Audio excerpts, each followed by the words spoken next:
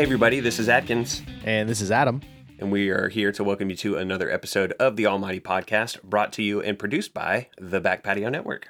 Yes, absolutely. The Back Patio Network. And if you like our show, you ought to check out some of our other shows. Sunday nights, we actually have a live D&D 5e game named Age of Heroes. It is starting at 9 p.m. Eastern every Sunday. And then, of course, on Wednesdays, we release Rocks and Rune Lords, which is a Pathfinder Rise of the Rune Lords actual play. That one's been going on for a long time now, so you got plenty of material to listen to if you need to binge a good podcast. And patrons actually get access to that podcast early. So there you go. There you have it. If you need something to listen or watch, you got plenty to go check out. BackPatioNetwork.com. And you guys just recently reached Twitch affiliate status, did you not? We did. And in fact, not only did we reach Twitch affiliate status, but we've got like 2 more Twitch gaming feeds planned. So I haven't really seeded this anywhere else. Our almighty pod fans get to hear it here first. Hannah and I are planning on doing a big Mass Effect playthrough as Captain Picard from Star Trek. Ooh, that sounds like fun. Yeah, it's going to be a blast. And so now that you guys reached affiliate, people can give you they can subscribe to you. Is that how the thing works? I'm no good with Twitch. You know, neither am I. I'm figuring it out. In fact, like today, I sat down and watched some videos just to kind of get an idea of what that even means. I know Matt knows a little bit more about it than I do. I was just looking forward to streaming some games, but it sounds like there is some sort of a sub deal you can do, I guess, where you subscribe to the channel. And if you've got Amazon Prime, you already have a free sub, if you didn't know. I didn't know that. That's pretty cool. I did, only because I watch gaming streamers on YouTube, and they talk about Prime subs, and I still have mine, so guess who's getting it? Oh, man, I hope that it's that Pokemon card player that you've been watching forever. If you were going to be like, oh, thanks, man, I was going to rattle off some other gamer, but you totally stole my joke. I knew it was coming. Also, that Dark Integral guy hasn't done videos in a long time since last time I looked, so it'd have to gone to like Rain of Arez Jr. or somebody, but... Gotcha. All fun. Lots of things to plug into, whether with your eyeballs or your ears, when it comes to the Back Patio, and more is still to come. Man, I bragged about you guys on Twitter a little bit. I'm a Patreon or patron. I don't know what the terminology there is. I always get it mixed up too. Myself. Yeah. I got a patron only email, and it was full of fascinating and very exciting teasers for stuff still yet to come down the pipe for BPN. And whether you're a patron or not, there's going to be new stuff. But if you're a patron, even at like the lowest level or below, then there's even more stuff coming down the pipe, which has got me super psyched. In part because I'm, going to be hands-on with a little bit of that stuff. So. Yes, it's a blast. And I tell you, one of the coolest things that our patrons get access to are these fan criticals for our D&D and Pathfinder games. And those fan criticals have messed my characters up a handful of times. Debilitated them. It's a blast, though, because then it creates this connection with the listener where I'm like, hey, you're the guy. Like, you're the reason I can't do X, Y, or Z anymore. It's always been my understanding that it's your dice that is the thing that hurts your character the most. That's what they say, but when fans write specific criticals specifically for your type of character, it feels a little personal. Yeah, they're just fulfilling that prophecy about your dice and ensuring that your character rolls poorly and just gets the worst end of every stick all of the time. Right, absolutely. Well, hey, that's enough ad talk about Back Patio. Why don't we talk about My Hero for a little bit?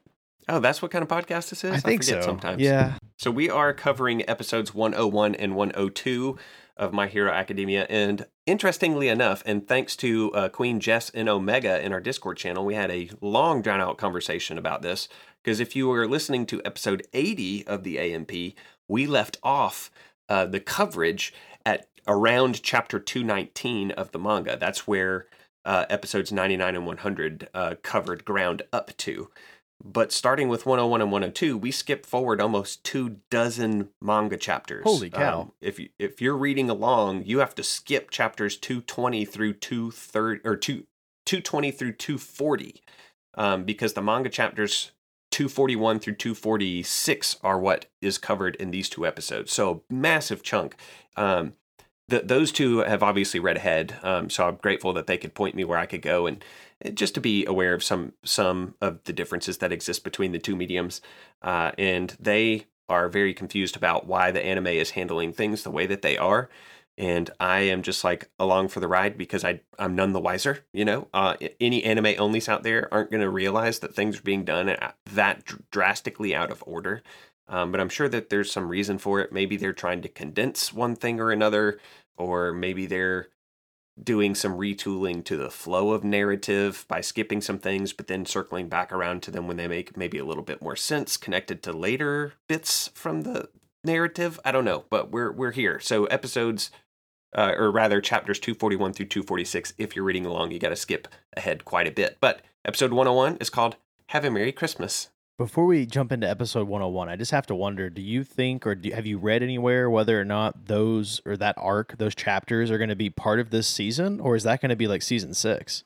I don't know. I've intentionally not read, like, as much as I would like to have answers to questions like that. I feel like hunting those down is going to spoil me on content. For sure. You know, it also makes me wonder if they're trying to pull the biggest Horikoshi ever. Like, if those 20 chapters take place in a timeline, linear-wise, like during that 2-week period between the 1A, 1B fight ending and this stuff starting, then after this arc, they're going to be like, oh yeah, all this stuff that happened 3 weeks ago, and it'll just be a whole season of, like, backflashes. As long as it's all together and they don't go back and forth, back and forth, back and forth, then maybe I can be okay with that. But we will be here to find out. Yes, we will be. Because I have no idea how they're doing things. I just hope that I continue to have people who are in the Discord saying, okay, Mike, don't read these chapters.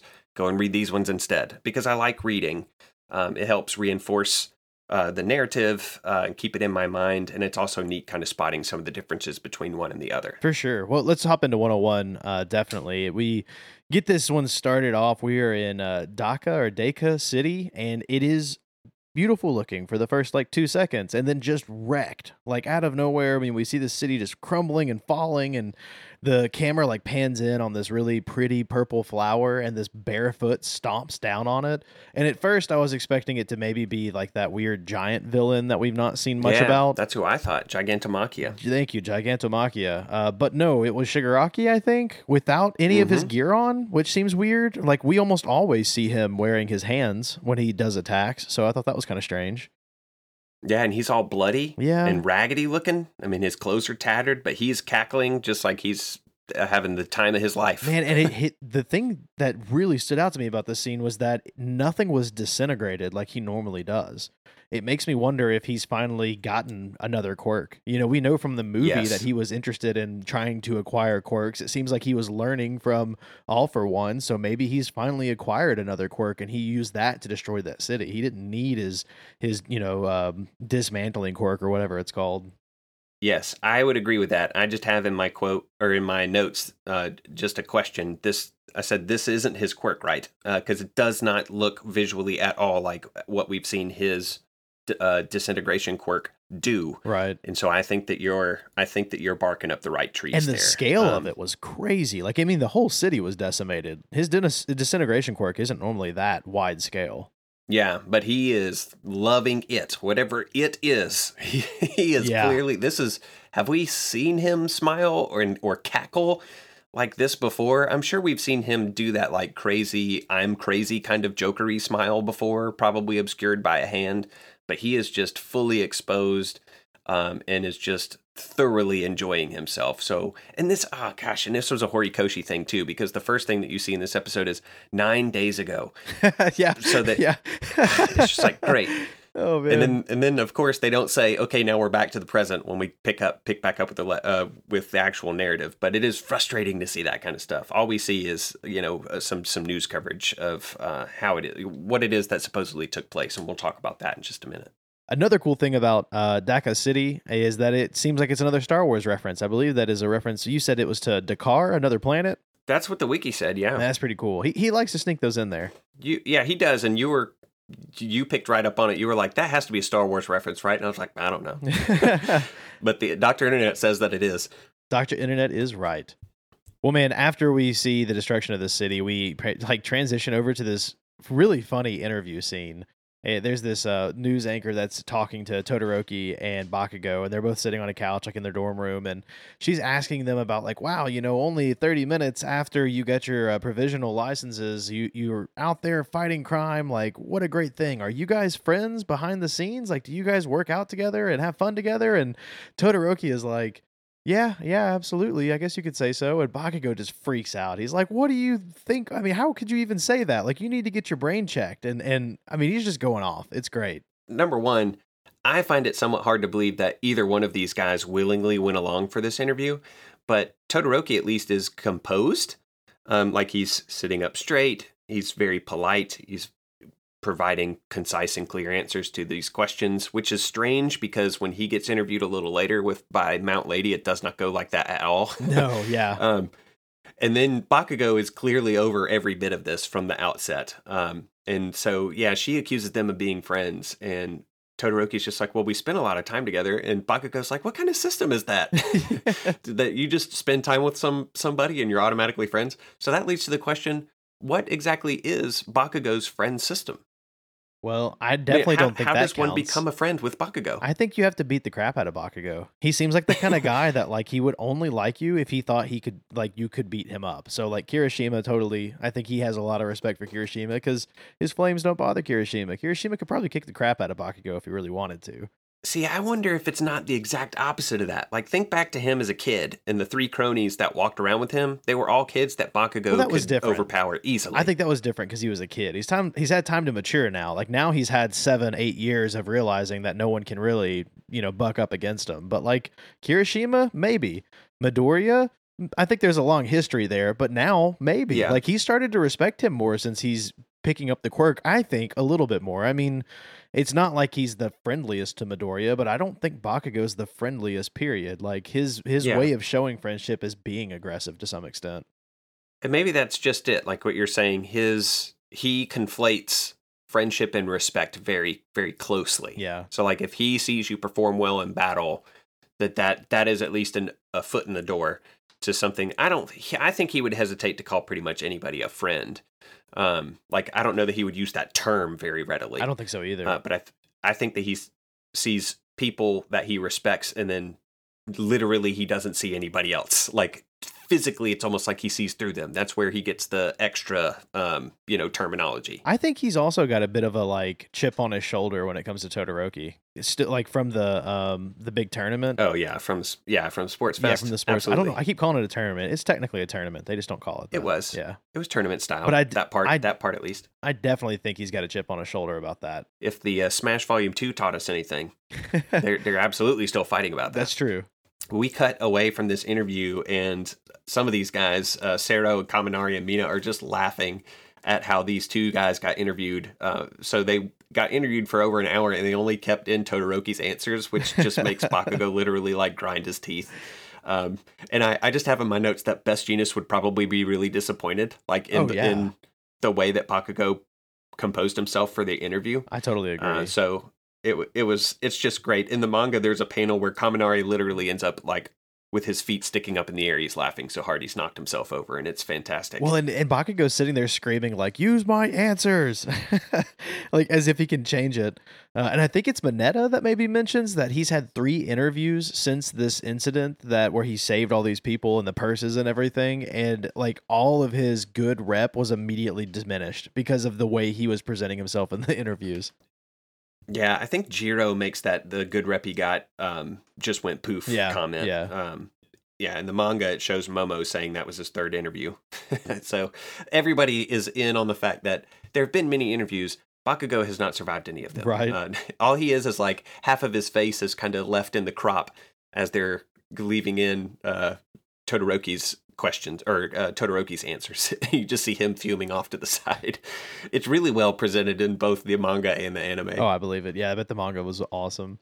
So we transition from them making fun of Bakugo's interview to seeing another news report, and it seems like they're talking about the Daika City destruction and how it must have been some sort of a ploy for the villains to lower basically trust in the heroes. And they bring on this hero critic that has this very odd quirk. Yes. Like, I don't know if he's a bat. Or like there was just something about him. His aesthetic was very unique. I've not seen anyone else in My Hero that looked like this guy yet. Okay, but you know what he reminds me of? Like the old school National Enquirer Bat Boy picture. Okay. Do you remember that photo? Vaguely, yeah.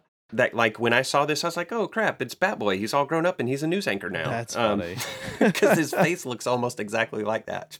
It's pretty fantastic. Well, and his, I mean, he doesn't get a name for the quirk or anything. no, they don't. But they do give his official title, which is like hero critic.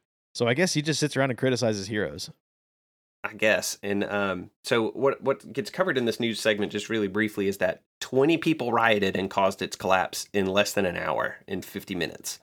And then this hero critic says some really interesting stuff. He says, in the past, if there were this many casualties, everyone would be blaming the heroes. But I guess you could say that we're at this critical juncture where criticism is turning into encouragement. And I liked it better in the manga. He says, in the past, in a situation like this where the heroes were forced to make a difficult call, this would have earned those same heroes some criticism, but I suspect we may be witnessing a critical turning point in this era. It was almost as if he's saying, listen, the heroes might have been forced to navigate through red tape instead of respond. That was kind of the criticism that we got from the handful of like eclectic interviews from like people on the street, that they were just like, it's crazy to criticize these heroes. We ought to talk about relaxing this whole system of red tape and bureaucracy and hero agencies, I think is something else that they're getting at.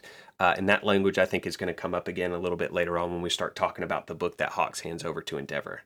Well, and I think it's Mina around this time says something about how like the kid that was encouraging Endeavor is the one that kind of changed all of this. Like that particular incident is what started having all these people really start encouraging heroes and want more hero interaction instead of them being behind that red tape. So they keep focusing back on that kid. I don't know if he's ever going to come back up or in play, but like I'm kind of worried about him. They're focusing too much on him now.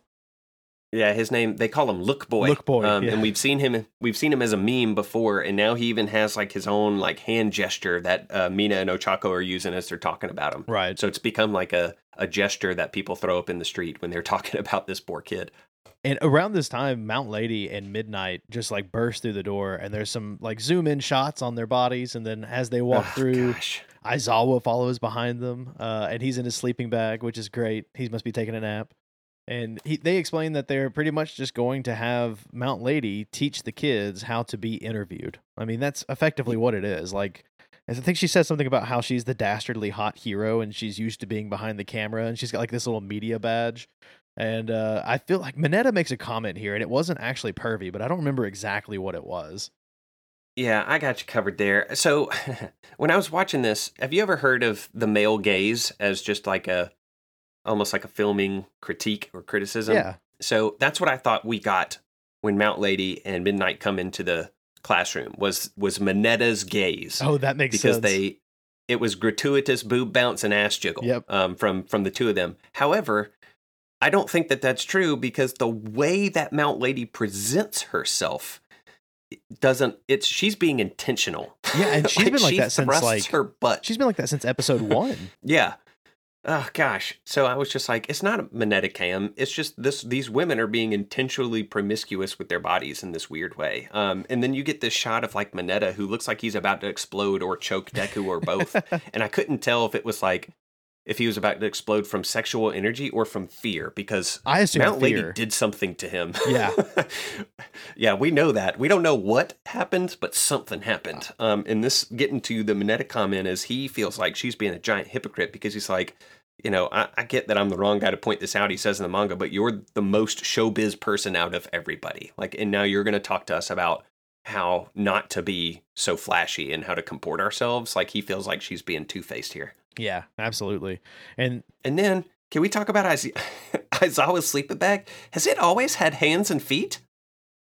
Did you notice this? I don't think it's always had hands and feet. I think that's a new thing. Great. That was a new sleeping bag. He had to upgrade. Yeah, so I just has it always had arms and legs? But yeah, he just explains that they're there to do some interview. He's got like the sleeping bag equivalent of a Snuggie. And it's kind of awesome. I missed him kind of doing the inchworm. That would have been much funnier to me, but for some reason they decided to give his sleeping bag arms and legs this time. He needs to be able to train in his sleep. That's the only way. That wouldn't be far out of the realm of truth for Aizawa. Exactly. It's just a new era for him. That's probably because we know he's been working with Shinzo, so he's got to get his training in somehow. You know, he's training Shinzo in his old training time, so now he trains in his sleep. Yeah, and Bakugo objects to all of this. He's like, more exposure, my butt. And I just have in my notes, I said, I braced for a remark from Mineta about exposure, but instead he just calls Mountain Lady a hypocrite. I thought he was going to be like, spin that exposure into like, ooh, let's talk about exposure. But he doesn't. Mineta shows, I think he's just cowering. Yeah, I think so. He's just scared of what to do.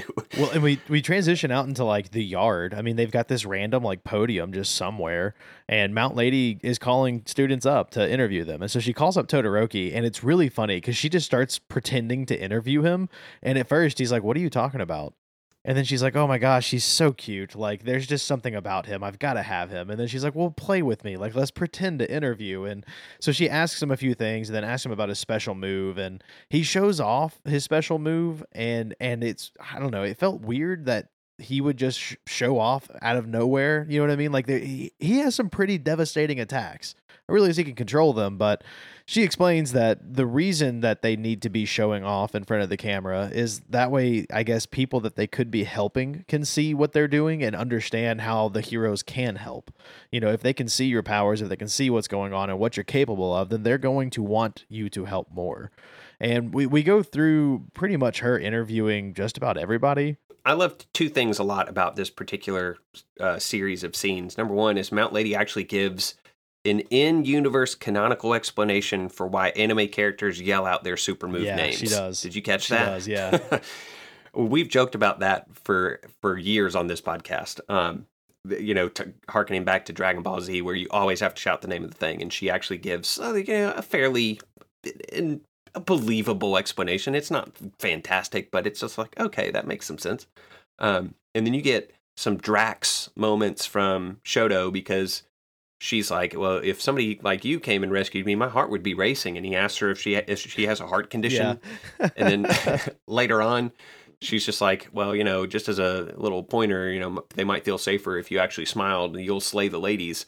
And he's just like, if I smile, they'll die. Like, he's so rigid and literal with his responses to stuff. And it's fantastic. He does so well, even though he's doing so poorly. At some point in time, Mineta actually like interrupts some of the interviews, and he says something along the lines of like, she used to never care about anything except being in front of the camera, and now it seems like she's actually really trying to help us. And Aizawa explains that pretty much all the heroes are really being pulled along by Endeavor, and like they're all kind of being forced into being, I don't want to say more heroic, but more active. They're it seems like they're running into some like short staff when it comes to the heroes. Yeah, she proceeds to interview a handful of the students. Not all of them, but a handful of them they come out and they say something kitschy, almost like a catchphrase, and they were okay. I mean, I really liked Red Riots, who says no blood flows behind me. I think that was a pretty good catchphrase. Yeah. Did any of them stick out to you at all? Not really. I mean, like in general, it felt like another montage reintroduction of the characters. Like the one thing I feel like I've noticed about this season more and more and more than other seasons is they're kind of pulling the Stan Lee effect, where like every episode kind of has to tell you everything that's going on. Like it's very obvious. So like once again, we're what, 12 episodes into the new season, and they've reintroduced all of 1A again almost. Yeah, they've come awfully close to it anyway. I mean, it just feels like it's every couple episodes now, and it's like, I get it. If someone this was their first episode, that's a good way to do it, but like, we're in season 5. People aren't watching the most recent episode. Go back to season 1, episode 1. You know what I mean? Yeah, I do like that Bakugo just yells, I ain't gonna waste time on sound bites, just shut up and follow me. And then there's this little, which is totally Bakugo, there's this little aside where Midnight and Aizawa are having this conversation. She's like, maybe we should just teach him to follow your lead and just avoid the media altogether. Yeah. And he says, no, I think there's someone better for him to emulate. And the way that the show handles it, the manga too, is it maybe makes you think that he means Deku because that's who is interviewed next. So just by proximity or primacy. But what I think he's really talking about is Endeavor. And that comes up in the next episode. Yeah, I assumed he was talking about Endeavor as well, actually, because we know he is like striving to be the number one hero, and that is now Endeavor. So when they transition over to Deku, though, it's kind of weird because he's really, really nervous to talk to Mount Lady in general. And I didn't know if it was because he's pretending to be interviewed or if it's because it's Mount Lady. Like we know he's obsessed with pro heroes. Maybe that's a thing. That could be, or it could be because he's worried about certain interview questions, like the one that she throws at him. Yeah. Like a lot of your moves seem to be like a lot like All Might's. But that question opens him up almost, because the moment she says that, he's just like, blah, blah, blah, blah, blah, blah, blah. And even she tunes him out and is like, oh my God, he's just going on and on and on. But then when he goes to show off his special move, I don't know. I feel like this was kind of dumb. He tries to do his new special move where he releases like one of the black tendrils. And it's kind of cool because he gives this rundown of him like envisioning this power locked behind the door. And they show the door with like a jillion locks on it. And then he's like slowly unlocking it, kind of like he did One for All. But dude, you're just showing off your special move. Like, show off one of the ones you got down. Don't try this new move that literally just wreaked havoc on you 2 weeks ago in the middle of the day. Like, you know what I mean? It felt weird.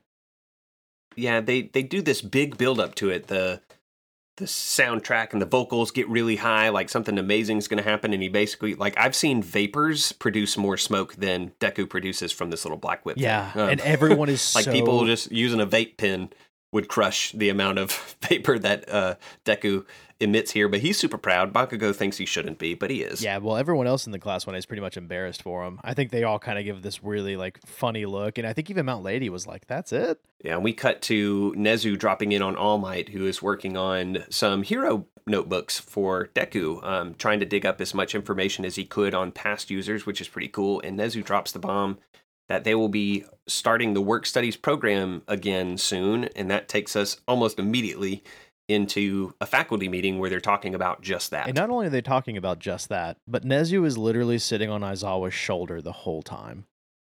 Yep. I don't think this is the first time we've seen him do this, but here he's like told, hey, like, you've got a chair, and he's like, but this is the warmest and coziest spot. So that's just canonically Nezu's favorite spot to nuzzle. It just cracked me up. But he's basically explaining to them exactly what he told All Might. Like, hey, look, we're going to start opening up these work studies again. And it turns out that I think he called it the public committee is actually requesting students for work studies, basically because there just aren't enough heroes. And Midnight kind of thinks this is weird because she explains, like, well, there are plenty of heroes out there, and it seems like that she's just not taking into consideration the uptick in villainous groups that are now attacking everything. And they believe that this is directly related to the Daika City destruction and an attack, but they don't really know. I mean, Nezu kind of seems to think that there's a lot of information that's just not being publicly accessible or not being told to the public, and so he's working on assumptions, it seemed like. Yeah, I think that they get the sense that the Public Safety Commission is being very vague. I think it's for two reasons. One, and we learn each of these two things kind of going forward, and maybe not at this point in the anime, but within these two episodes. One is that they suspect that current pro heroes are in league with either the League of Villain or the Meta Liberation Army. Mm-hmm. So they want to inject new blood that they can trust. And one of the ways that they're doing that is by keeping very close tabs on students in schools, because there's a three-way discussion between Tsukauchi, All Might, and Nezu about their surveillance of the 1A students in particular. And they're like, we're confident none of these kids are in league with any of those folks. And so when they have that measure of confidence, it makes sense to kind of inject them out into the pro-hero world as known non-conspirators to a point. It's still child soldiering, which, is problematic to a point. But what Nezu says at the end of this meeting makes some sense. He says being in imminent danger is normal for heroes. We just need let's try our best to find heroes to put these guys with that we can trust, that have good track records. And that's exactly what they set about to do. Absolutely. We transition back into the dorm room, and all the students are sitting around, and they're all dressed up. And they're talking about their work studies. And it turns out that Midoriya is not going to be able to go back to Night Eye's work study because, well, they don't have time. Your favorite hero, what is his name? Centipeter, has taken over. Centipeter. And it turns out him and Bubble Girl have way too much work on their hands. It sounds like Night Eye was one of those awesome coworkers that just silo all their information. And now that they're gone, they've got a bunch of work to try and figure out how to do. Yeah, and then they start talking to Midoriya. So Night Eye is out, Gran Torino's out, Bakugo's asked who he's going to go to, and he wants to go back to Best Jeanist, but he holds up like an iPad that says that Best Jeanist is missing. And he seems genuinely concerned about Best Jeanist, and also I think that he presents it in such a way as if he would actually jump at the opportunity to go back and work under him, which I really liked that little touch. I did like that too. It was also super interesting too. I don't know if you noticed this, but like when they first cut to the Christmas party, like they set up so much really fun stuff. So Bakugo is in all black tracksuit walking away from the party, and he's hunted by Mina for the rest of this episode, trying to put a Santa coat on him. Ochako is shown bugging out because of all the food before her, and she's so frugal. And then there's a scene where, for some reason, Bakugo is just casually floating a book in front of his face while he reads it, like hands off, and it's just floating in front of him. What? It's the most random How? thing ever. Yeah, go back and watch for it. It's crazy. Like if you blink, you'll miss it, but it's totally there. I didn't catch that. That's funny. We cut away from that particular discussion about who's going to go where to a flashback, of course, because it's Horikoshi, where Best Jeanist is asking Bakugo why he hasn't chosen a name, and Bakugo's like, well, that's because they've all been rejected. And he starts listing off all the names that have been rejected, and it's, King Explosion Murder, and Lord Explosion Murder, and just Explosion Murder, and Best Jeanist says, well, your hero name is a wish, it's how you want to be, or how you should be, and you haven't started looking outside of yourself yet. And so he says, when you get your provisional license, come back here, and I'll ask you once again what your name is. And I think that is going to set up some pretty neat stuff in the future. That feels like too big of a tease for two things not to happen. One, for Best Jeanist to come back, for Bakugo and him to reunite, and for two, for that to be the moment where we finally freaking get Bakugo's hero name, because he still doesn't have one. Didn't that recently get published? I feel like I remember someone saying that like his hero name just came out in one of the manga chapters recently. I remember seeing stuff on Twitter about him getting a name. I don't remember if I know what it is. No, I haven't seen it. I don't know what it is. I just thought that it was more recent. So we may have a ways to go before we see it in the anime. Probably. But, we know the three things that it won't That's be. true, unless they make an exception. That would be great if they're just like, you know what? Okay, fine. You get it. Aizawa ends up bringing Eri to this party, and it's the cutest freaking thing of all time. It is cute, but I got to ask, who was prepping her for this party? Because they literally filled her head full of the wrong holidays. Yeah, she cycles through at least three of them. Because she shows up and she opens the door and she's like, trick or treat. And Aizawa's like, no, it's not that one. And then she goes, demons out, demons in. And then he goes, nope, that one's not for 2 more months. And I actually looked up this holiday. I'll probably butcher the pronunciation, but I think it's named Setsubun. And it is not a national holiday, but it is widely celebrated across Japan and is apparently one of the Japanese children's favorite holidays. Like, from what I can tell, this is a huge one that most of the children over there celebrate. And it's basically a day of what they call bean throwing or bean eating. Yeah, so I was just going to ask what it was, if the article that you read said anything about what she might throw. Yeah, it must be some sort of a bean of some kind. It didn't mention what kind of bean, but basically the idea is that you are scaring away evil entities and welcoming good entities or good fortune. And this is typically celebrated on February 3rd. So that was kind of cool. And then she also painted some eggs. Like, I just have in my notes, who let this kid prep for this party? Someone told her, like, Mirio was somewhere playing a prank. I think this is Mirio's bad side.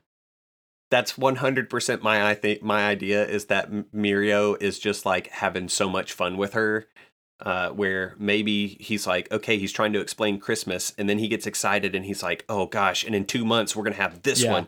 And then right after that one, we also have this one, because they can actually go in, with the exception of Halloween, there is some chronological order a little bit to the way that these things flow. Maybe he was just like, oh man, we just missed Halloween. And then he's like, and then we're doing Christmas, and then we have whatever the one you were talking about. And then we have, I could see him getting excited and giving all that information out at once and just totally confusing her. That's absolutely what happened.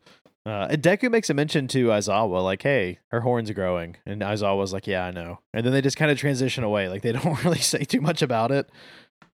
I think that it means her horn grows when she uses her quirk, right?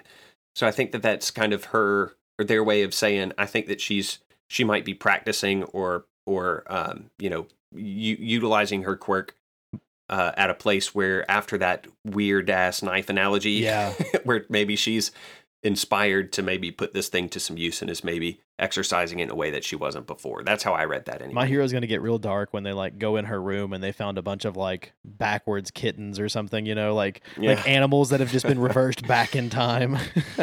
Oh gosh, you're the darkest. Yeah, I know. I was always like, where are my cats at?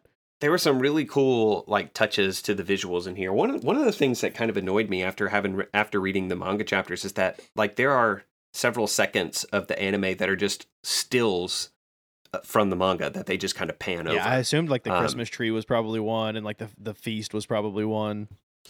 Yeah, there's a handful of just the big group shots, basically. And what was really cool, I noticed that each of the 1A students has a Santa hat on, and each of their dongles, or the little ball thing at the end, is different and unique to every I character. thought that was really cool. That was super yeah, cool. like Kirishima's got like a rock, like a diamond kind of shape on the end of his. Yeah, some of my favorites are, for Hagakure, she doesn't have one at all. Yeah. because it's invisible, and I thought that was genius. Yeah, that one is pretty good. I feel like Ochako's was like a little floating one. Like hers was actually levitated up. It was the only one that was going up. So Hers looked like a little Saturn. It looked like a little planet. I didn't catch Sue's. I didn't see if Sue had one. Sue had, I have the whole list. Sue had a frog face. Oh. Deku's was just green. Jiro had a music note. Ojiro's was just a white floof because he's so freaking normal. That was my other favorite one, was his in Hagakure's.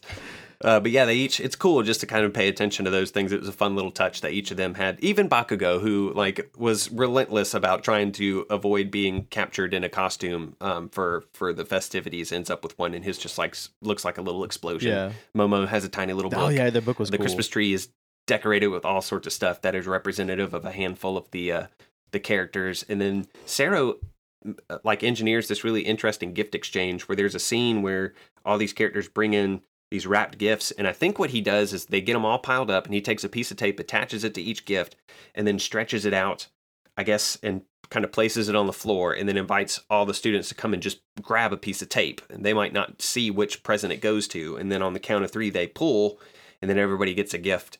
So Ida wins. Ida wins hands down. Did you notice what he pulled? Yes, he just has 3 gold bars. You know, Momo threw those in there. You think that's what it was? I guess she could have just created 3 gold bars. Yeah, that was 100% Momo. I didn't even think about that. You know what's so funny about Momo, though? She probably didn't create it. She just got some from her dad or something. Because aren't they filthy rich? She might have, man. Yeah, they are. They're crazy rich. But yeah, that one's great. And he's just holding them in his hands like, what the hell? Mina ends up with a dumbbell. Sero has a frog face-shaped mirror. Kaminari looks the most upset of them all, maybe, because he looks kind of sad that he drew a basketball. But Mineta ends up with a pic of Aoyama, which I'm sure Aoyama put in there. Oh, yeah, absolutely. It's fantastic. Well, and like Ochako's got the tiny little All Might plush, so it's got to be something from Deku. Yeah. And I think Deku had some treats, so probably from Sato. He ended up with Moki, which I think maybe could that have been Ochako put in there. You think Ochako or maybe Todoroki? Doesn't he like Moki? He likes Soba. That's right. He might like Moki too. Who knows? He might, but Ochako's specifically big on Moki. That's so true. I think they both got the gift that the other one brought. So it almost is like this cute gift exchange that might explain why they have that weird face towards one another at the end. And then Jiro ends up with a poncho. Bakugo has some sort of tiny scroll. That struck me as maybe something Shoji might have given, just something very like minimal.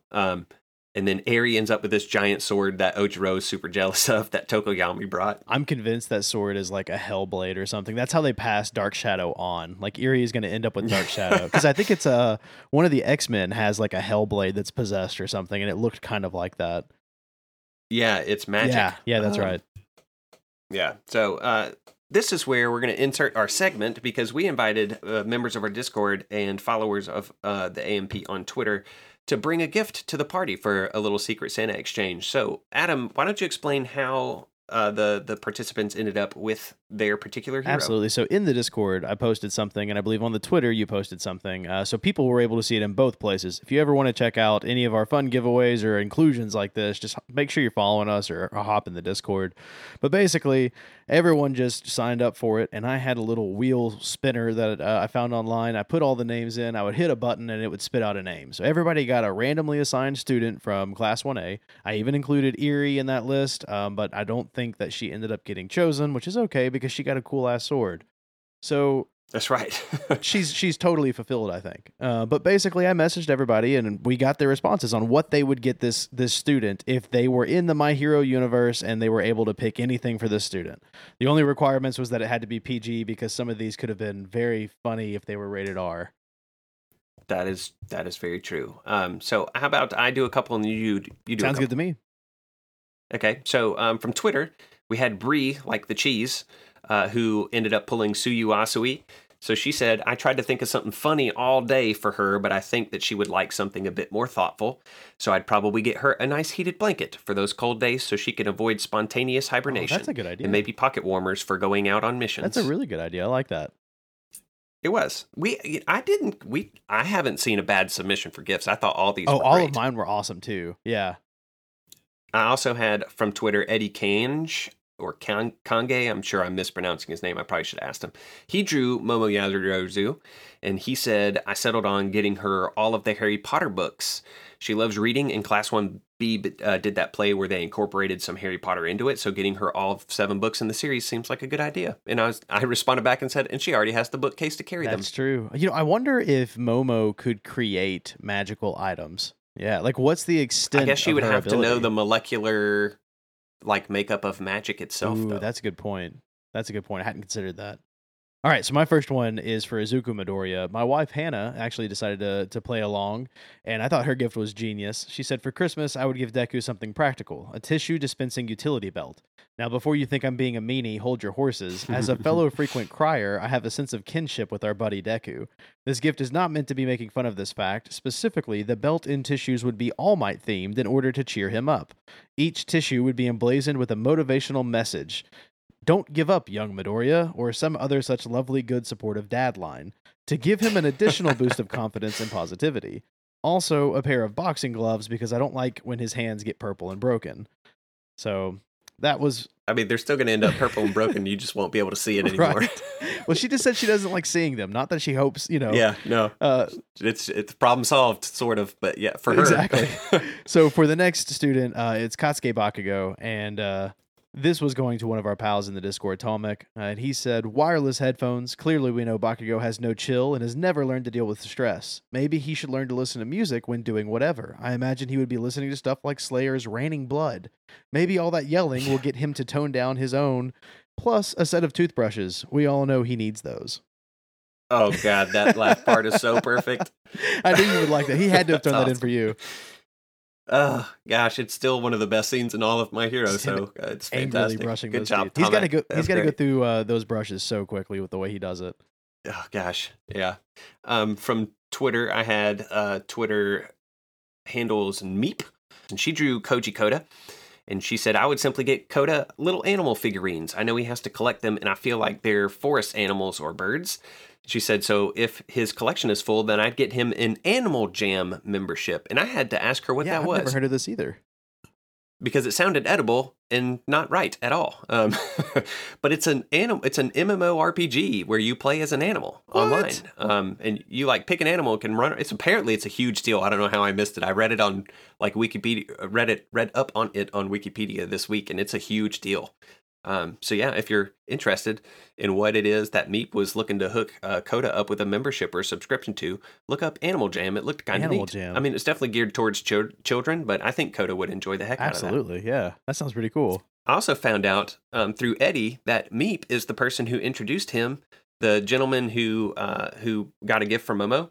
Meep introduced him to both My Hero and the AMP. Oh, so that was pretty that's cool. awesome. And then I have Vaughn from the Go Beyond pod. I got submissions from both of them, but I'll do Vaughn's and then kick it over to you.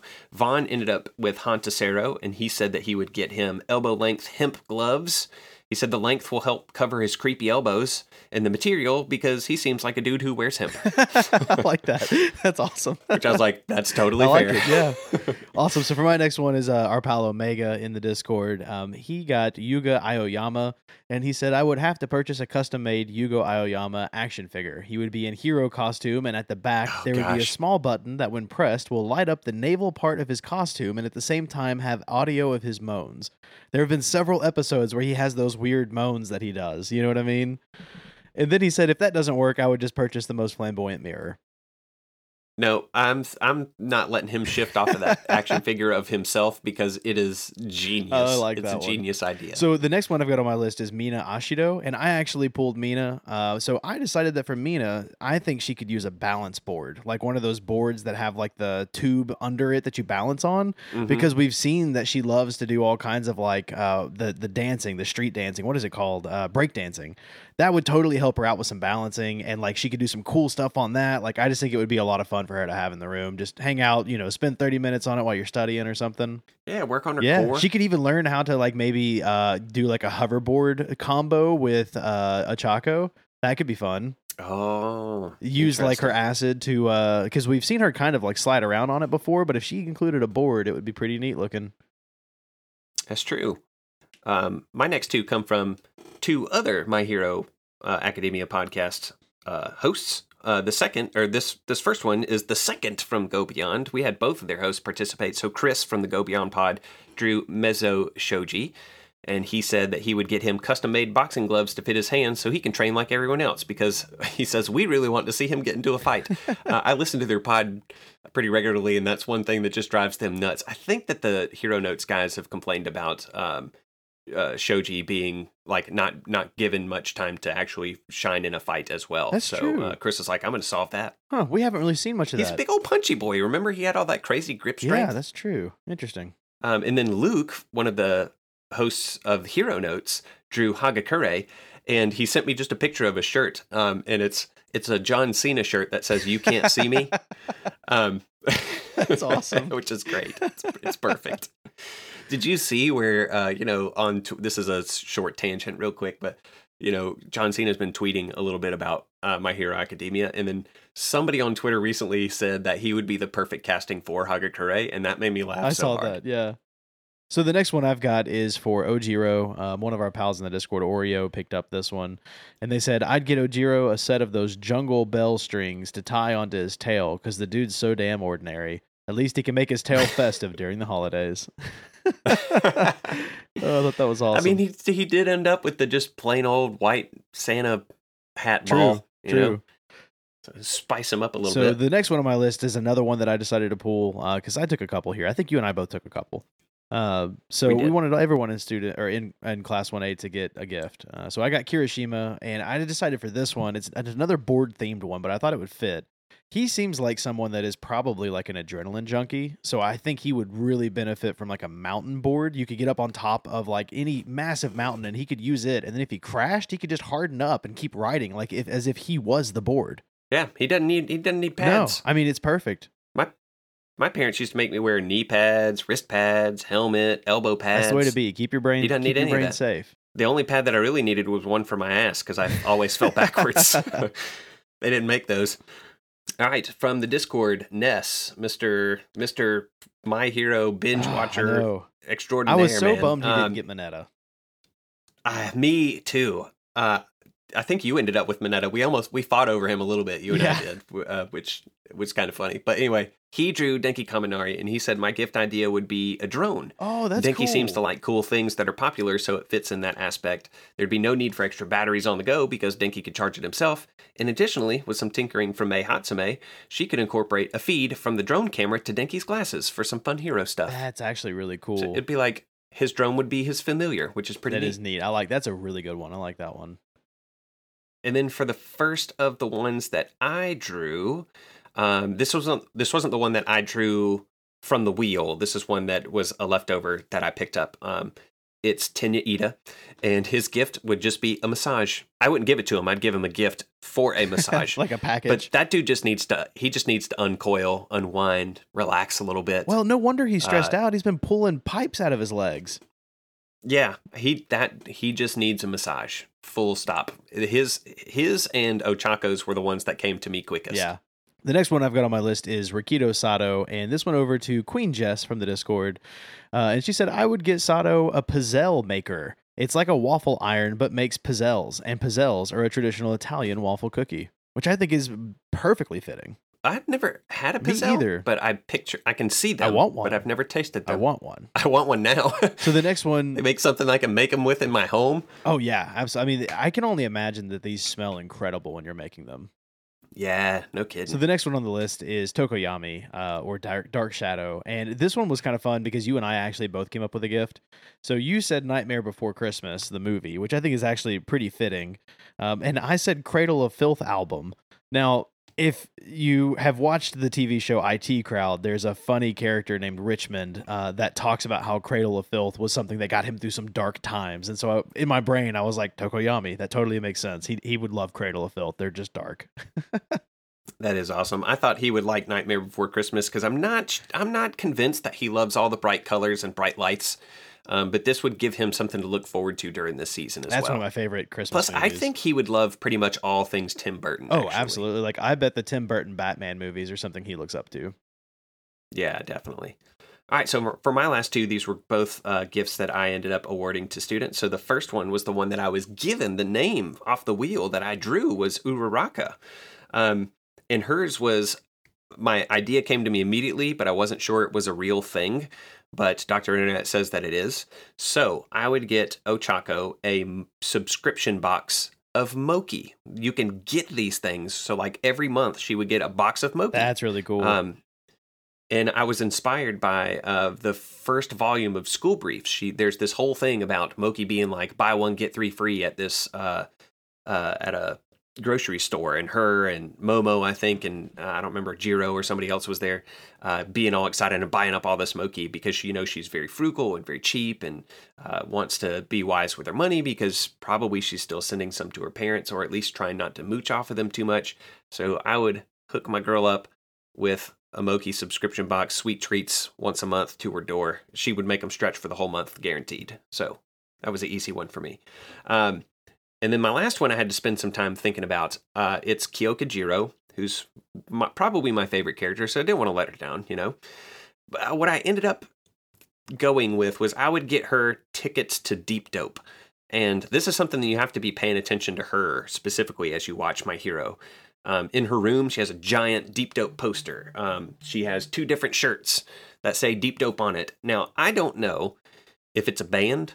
I don't know if it's a tour, like Warped Tour. Maybe Deep Dope is something like that, where it's a whole bunch of bands. Maybe it's a music style.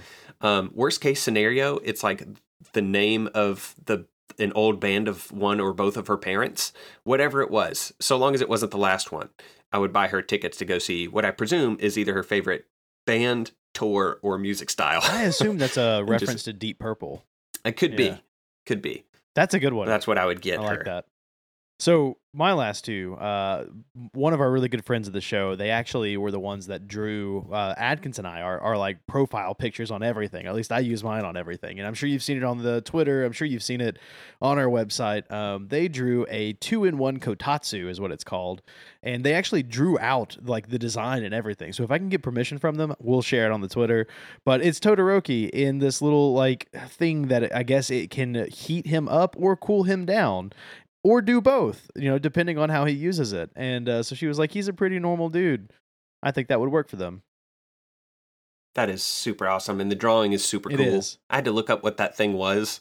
But I think she's right that it would be a great gift for him. And not just because of the hot cold, but I think it fits his room's aesthetic really well, too. Absolutely. And then there's Manura Mineta. I pulled him. I say I pulled him. We split up some of the characters, and I decided to take Mineta because Mineta is one of those characters that's easy. Like, you can come up with all these rated R gifts to get him, and they all totally fit. But it was kind of difficult to think of a PG one, and I decided that I would buy him some life coach lessons. He needs someone like Hitch. Like just to help him learn how to talk to the ladies. Oh gosh, that's that's awesome, but also horrifying. Right? Honestly, I feel like I now needed the Hitch movie with Will Smith, except instead of the other guy that's in it, it's just Mineta. I had pitched to Adam a couple different ideas that I had for Mineta, and one of them was to just buy him a PlayStation 1 and the first copy of Lara Croft Tomb Raider, because there was this huge myth back in the day where if you did all these certain actions in the right order, including like trapping the butler in the freezer, that her shirt would disappear. And so you would just buy that stuff for Mineta and tell him about that, not tell him it was fake, but just be like, dude, it's so real, you got to do it. And then just let him have fun just spinning his wheels in that game, hoping that he was going to see some pixelated boobies. That's awesome. Man, some of those old games have some really cool hacks that actually did exist like that, and it caused so many fun rumors, like being able to resurrect Aerith in Final Fantasy VII. Like, no telling how many people spent hundreds of hours trying to do crazy stuff like that. Well, big shout out to our community of the AMP for participating in that, including hosts of other pods. There was a lot of input and creativity and excellence on the gifting front, which is something that I struggle with in real life. So I was inspired by you guys to do better at Christmas this year. Who knows? Maybe Adam will get something nice this year. Maybe. We'll see. That was a lot of fun, though. Thanks, everybody, for participating. I'm sure we'll have more things like this, so I'm looking forward to coming up with some more fun things with everybody. That was a blast. We closed down episode 101 with a couple different things that are noteworthy. The first is Deku saying something very ominous. He says, not knowing anything about what would happen next, we hoped that we could have a fun Christmas party next year, too. But this is future Deku, so that makes me think like maybe next year's Christmas isn't going to be so happy, or, you know, the time preceding it won't be so great. And we know as a result of some things that happen in 102 that in 4 months' time, things are going to get real dark, it seems like. So maybe Christmas is in jeopardy for the following year. And then after the credits, we have a short scene where Todoroki invites both Bakugo and Deku to come and participate in the work-study program with him at the Endeavor Agency. Which was a really nice invite. I think that they were pretty excited about that. Oh, yeah, definitely. Maybe one more than the other, but still, yeah. Oh, absolutely, yeah. This leads us right into 102, which is named Off to Endeavor's Agency, and it starts with Hawks flying through the air. He's talking on the phone with somebody, and it seems like he's discussing the Endeavor fight with Inomu that took place roughly, like 3 weeks ago at this point, maybe a month? We're not too sure on the timeline. But at first, I assumed he was talking to Shigaraki, but he actually is talking to Dabi, and we get like a quick scene of Dabi in like a phone booth, and he even tells Hawks like, "Hey, you're talking way too much. You're not going to be able to trace this call." And Hawks just tells like, "Hey, no, it's cool, man. I'm not trying to do that. Like, we just got to talk." And it's funny because there are all these fans that are watching Hawks on the phone, and they're like, "Oh, I bet he's on the phone with his girlfriend." Yeah, and he says, no, it's a secret. And they're like, oh, that's so suggestive. Yeah. But he kind of has this inner monologue, too, as he's talking with Dabi. He's going back and forth between speaking to him and speaking internally. And he says, it's because I'm on the inside that I can feel it, that the job of hero should be done away with. This is what he's speaking to Dabi, but in his internal monologue, he's saying he's doing this double agent thing so well because he talks about continuing to play this fool to get Dabi to focus on the return of keeping Hawks as a part of this, agents, this infiltrator into the heroes, more than the risks of having him in that position, which I thought was pretty sharp. And then Dabi just closes down the conversation by saying the next chance is going to be your last one. He says, I'll have you show loyalty to the League of Villains and the anti-establishment cause. So make it someone other than Endeavor this time. And Hawks reports on this conversation with Dabi to the Public Safety Commission and tells them that he's got to start communicating in code with them. We find out that Hawks is like covered, I think, even by this point, with a bunch of sensors that allow the members of the anti-establishment clause or the Meta Liberation Front, whatever they're going to go by. Maybe those are two different things. They're probably the same. But they're able to watch him and hear everything that he says. And so he's trying to be as cautious as he can.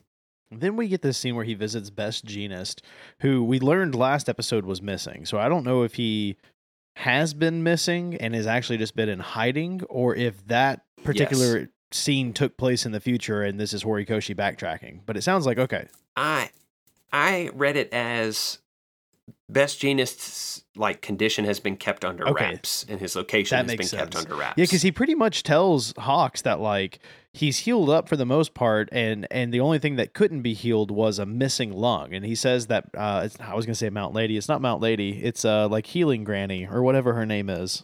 You never remember her name. It's Recovery Girl. Recovery Girl says that she can't restore what's been lost, and he explains that his lung is missing. And we get this really quick flashback of him getting stabbed, and it's, man, I don't know what they're trying to insinuate here, but as he's talking about how he has plans to expose himself to the community again, we pan in on Hawks, who pulls a feather blade and the music turns all dark. And we know that he has got to make some sort of a sacrifice to the League of Villains.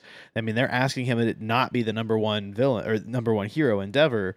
is he killing Best Jeanist? Is he sacrificing him? Is he setting him up? I mean, they make it look that way. I don't think that's really what's happening.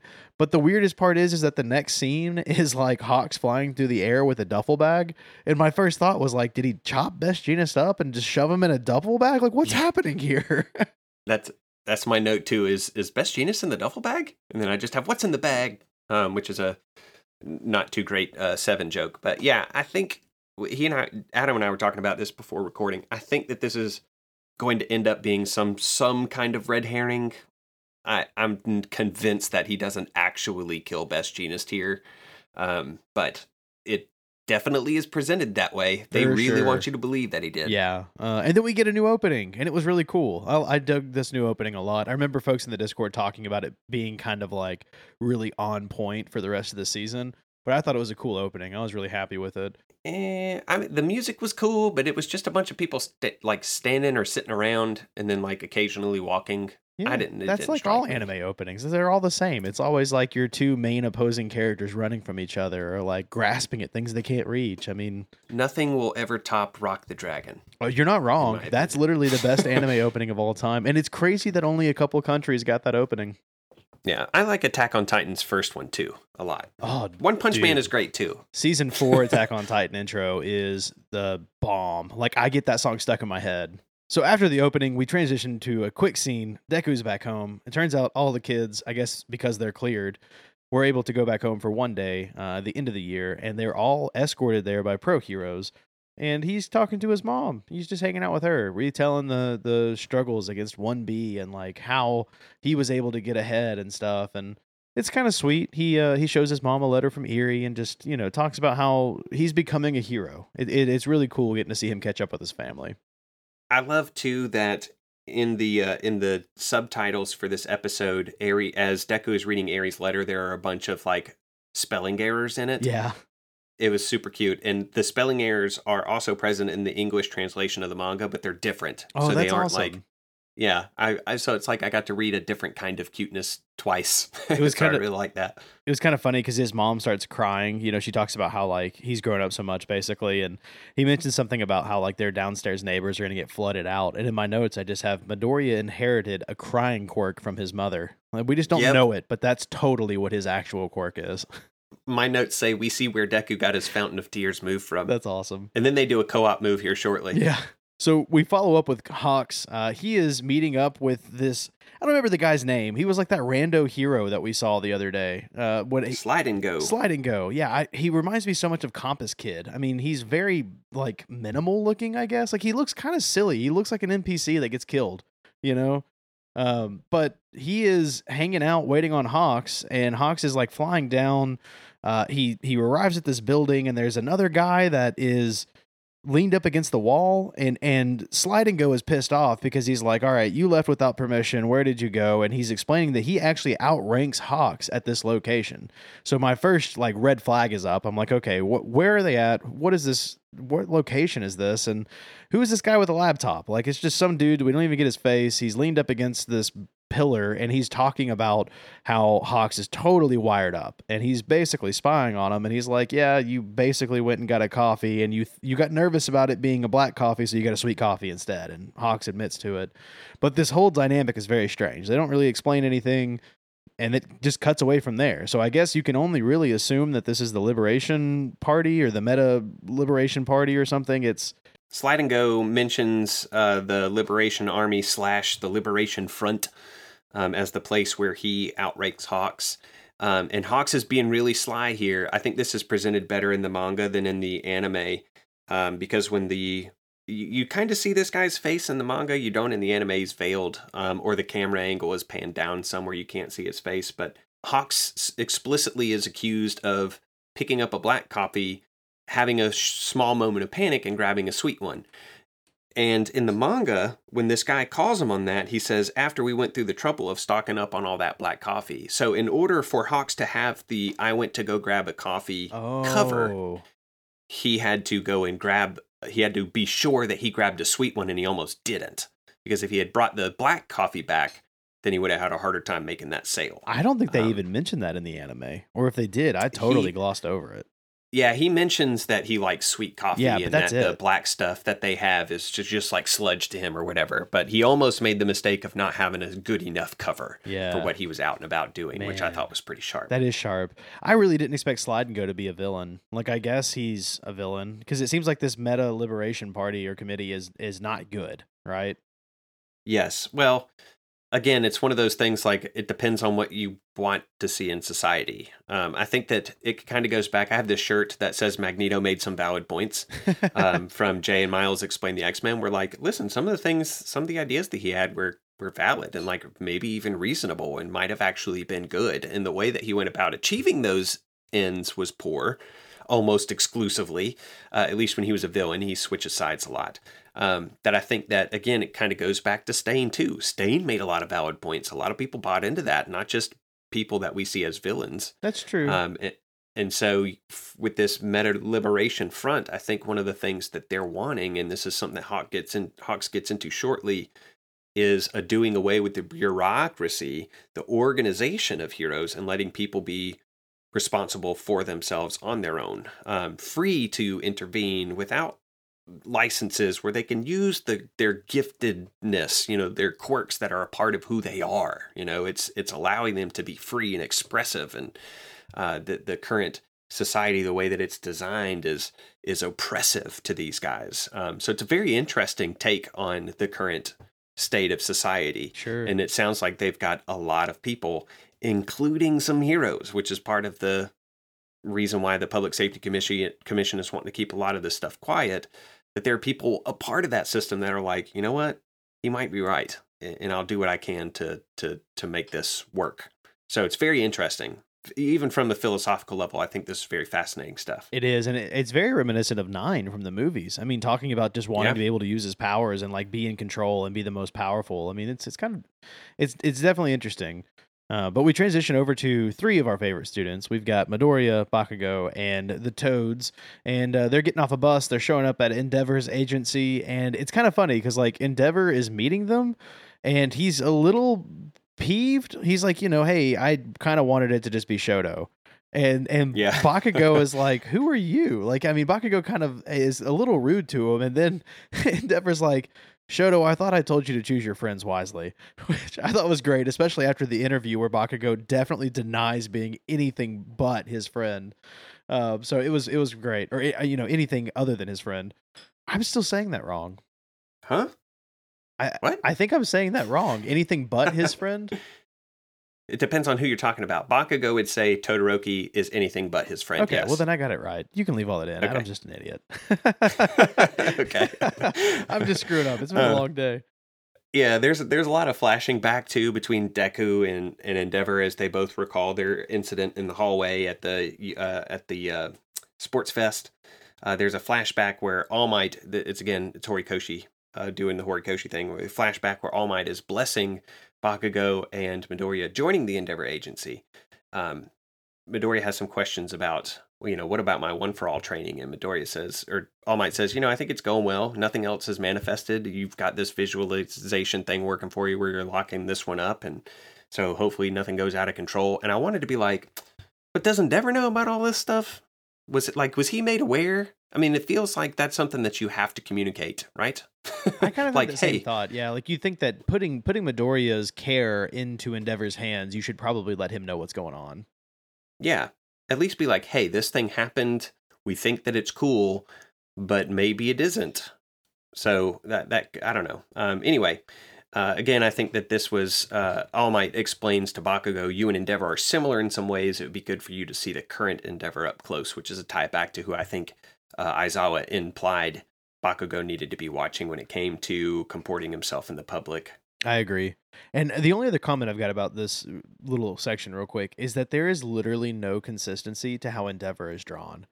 Like between episodes, between scenes, he's either like massive or he's small or like just like he never fits. Like I remember there was a scene where he came home and he was talking to his family while they were eating dinner.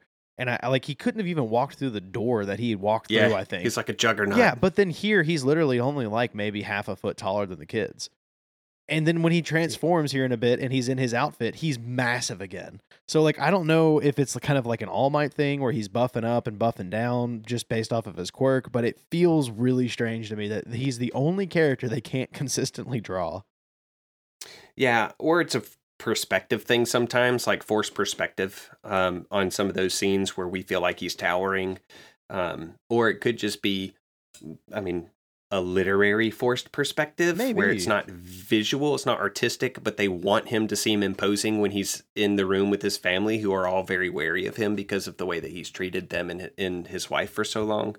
But yeah, I do understand that there's some size variances with him, and the three of them are interrupted on their short walk to the Endeavor Agency. Endeavor just kind of starts running, and the three boys immediately respond in kind, start running after him, and even suiting up from their little numbered suitcases, gearing up for hero work because they assume that that's why Endeavor is started turning his flames on. And it's true because there's this guy up ahead, I think his name was the Star Servant, who is sitting atop a bunch of what look like, magical gazing balls, glass balls. He looks very shaman-y, has like a big poncho and this really large conical hat, and he's running his mouth about how he received this divine message that Pluto's mouth depicts loneliness and that the time of your demise is near, and all this time his quirk allows him to kind of suck up glass out of things.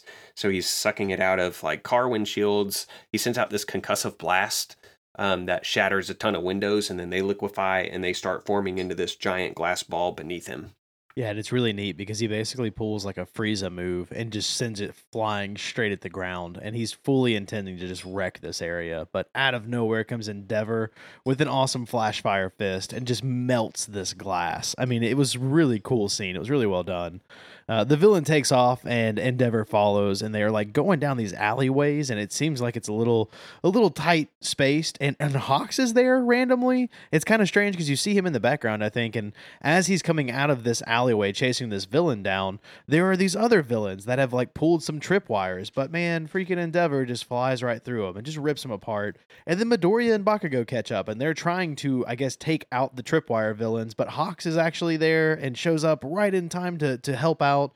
And so I don't know if it was one of those like Hawks just happened to be in the area or if he was sent there by the committee or something. It feels like he was there and he was aware of stuff, if that makes sense.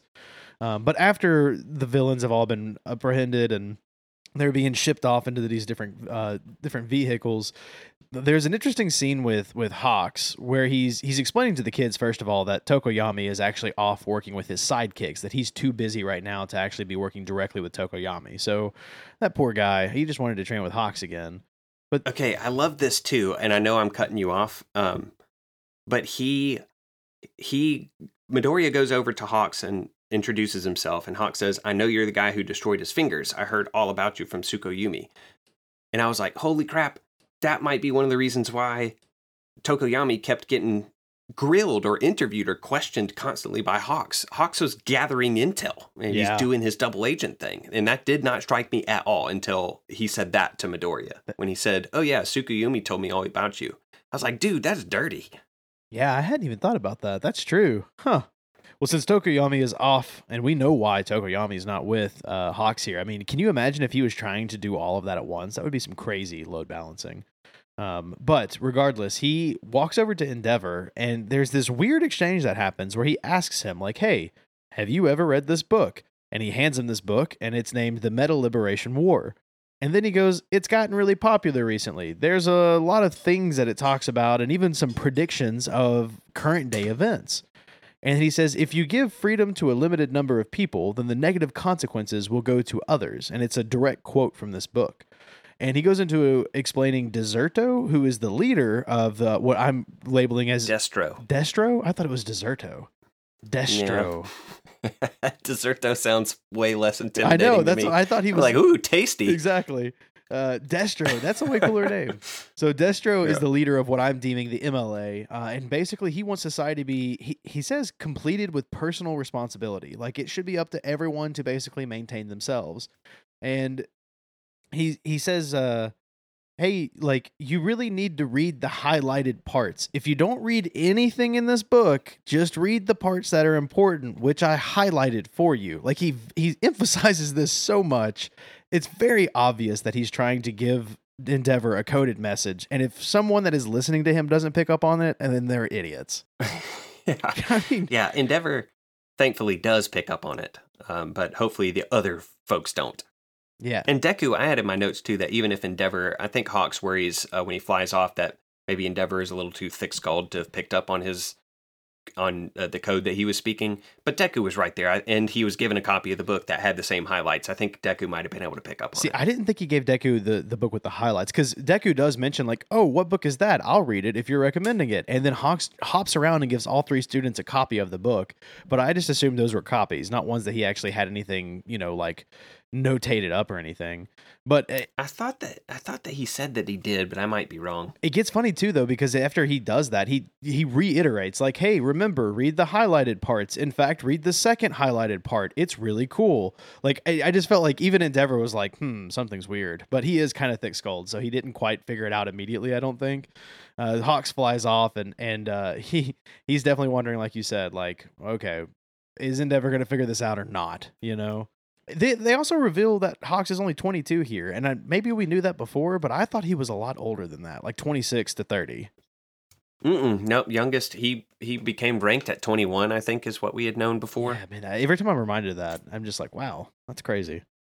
In the manga, they're even heavier-handed with the way that he describes the code to Endeavor, because he says, that's my second recommendation in so many words, and they're like bolded.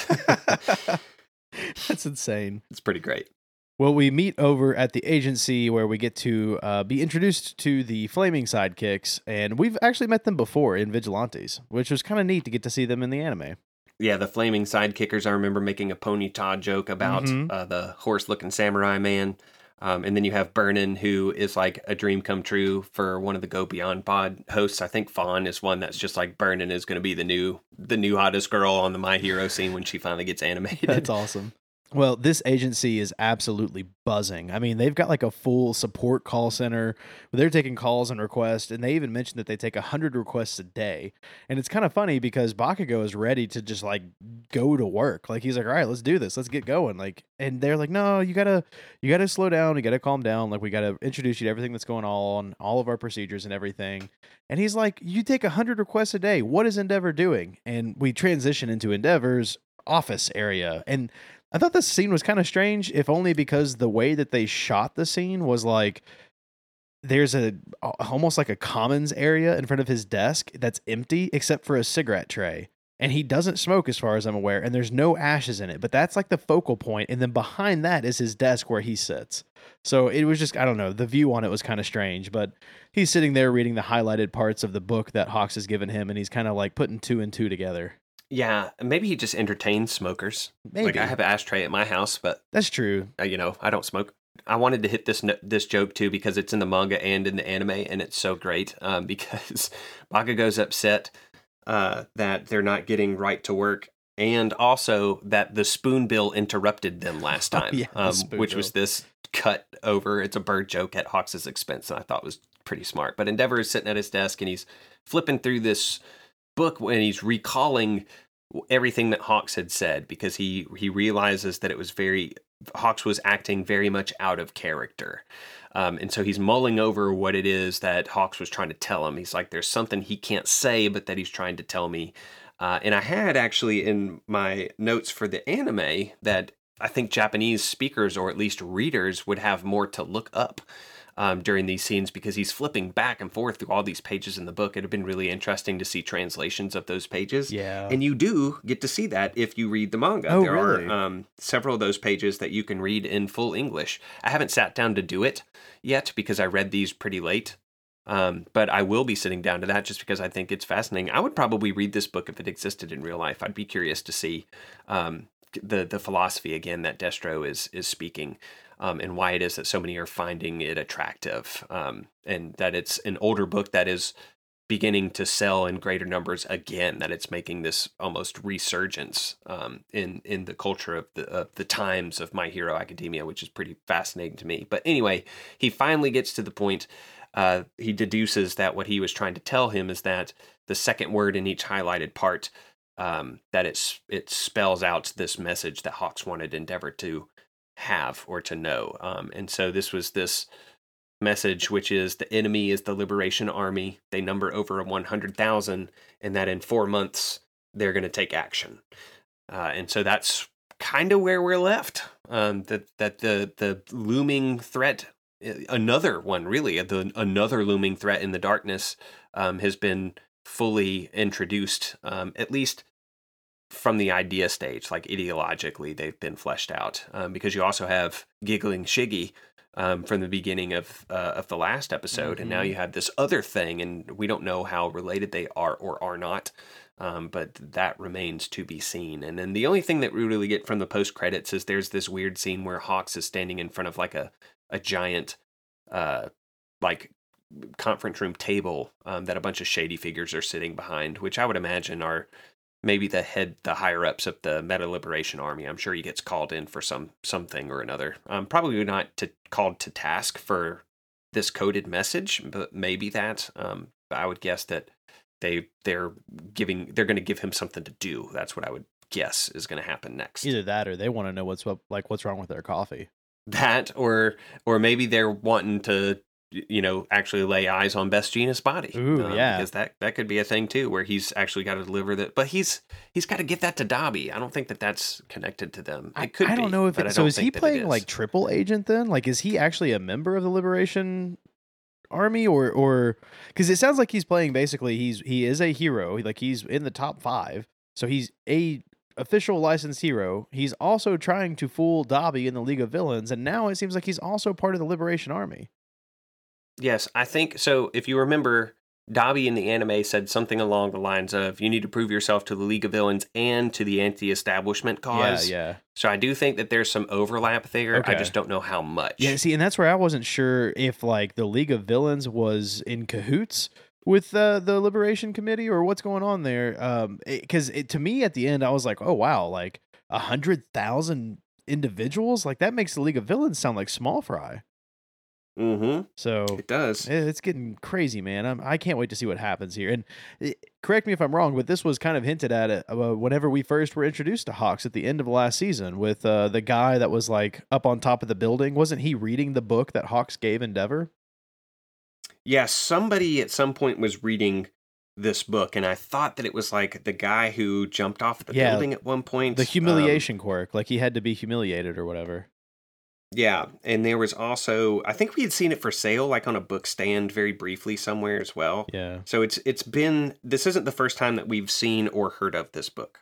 Yeah, this is interesting. I would love a copy of this book. Like you said, I was really bummed that the book wasn't translated in the anime. That was something that they normally do, I feel like.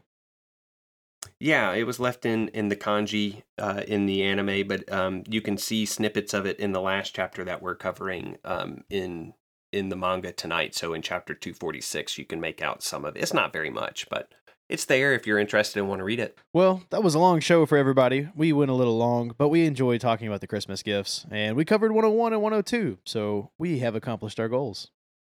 That's right. So this episode is going to put us right back in lockstep with our usual pace for releasing episodes. Thankfully, that is due solely because of the anime took a break this past weekend and let us catch up after me being away and unable to record for a week. So we're back at it consistently every other week. Tell your friends, just like Meep did with Eddie, and bring them into the community. I invited them to come into the Discord and be a part of what we're doing and talking about in there as well. Everybody's welcome. And don't forget to go leave us a review on iTunes. It really helps us out. It gets the show out there. It helps share it with people that maybe aren't your friends yet, but could be if you get them into the show with an iTunes review and a Discord invite.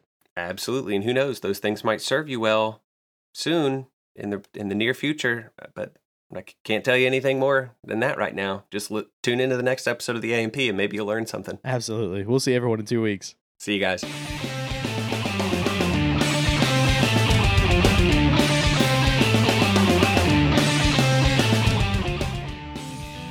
Almighty Podcast is brought to you by the Back Patio Network.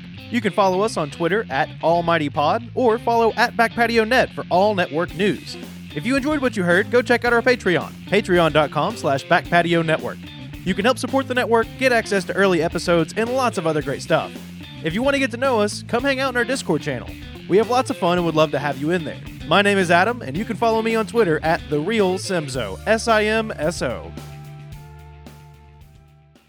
All right, here we go. 3, 2, 1. Hey, everybody, and welcome. Crap. We gotta start over.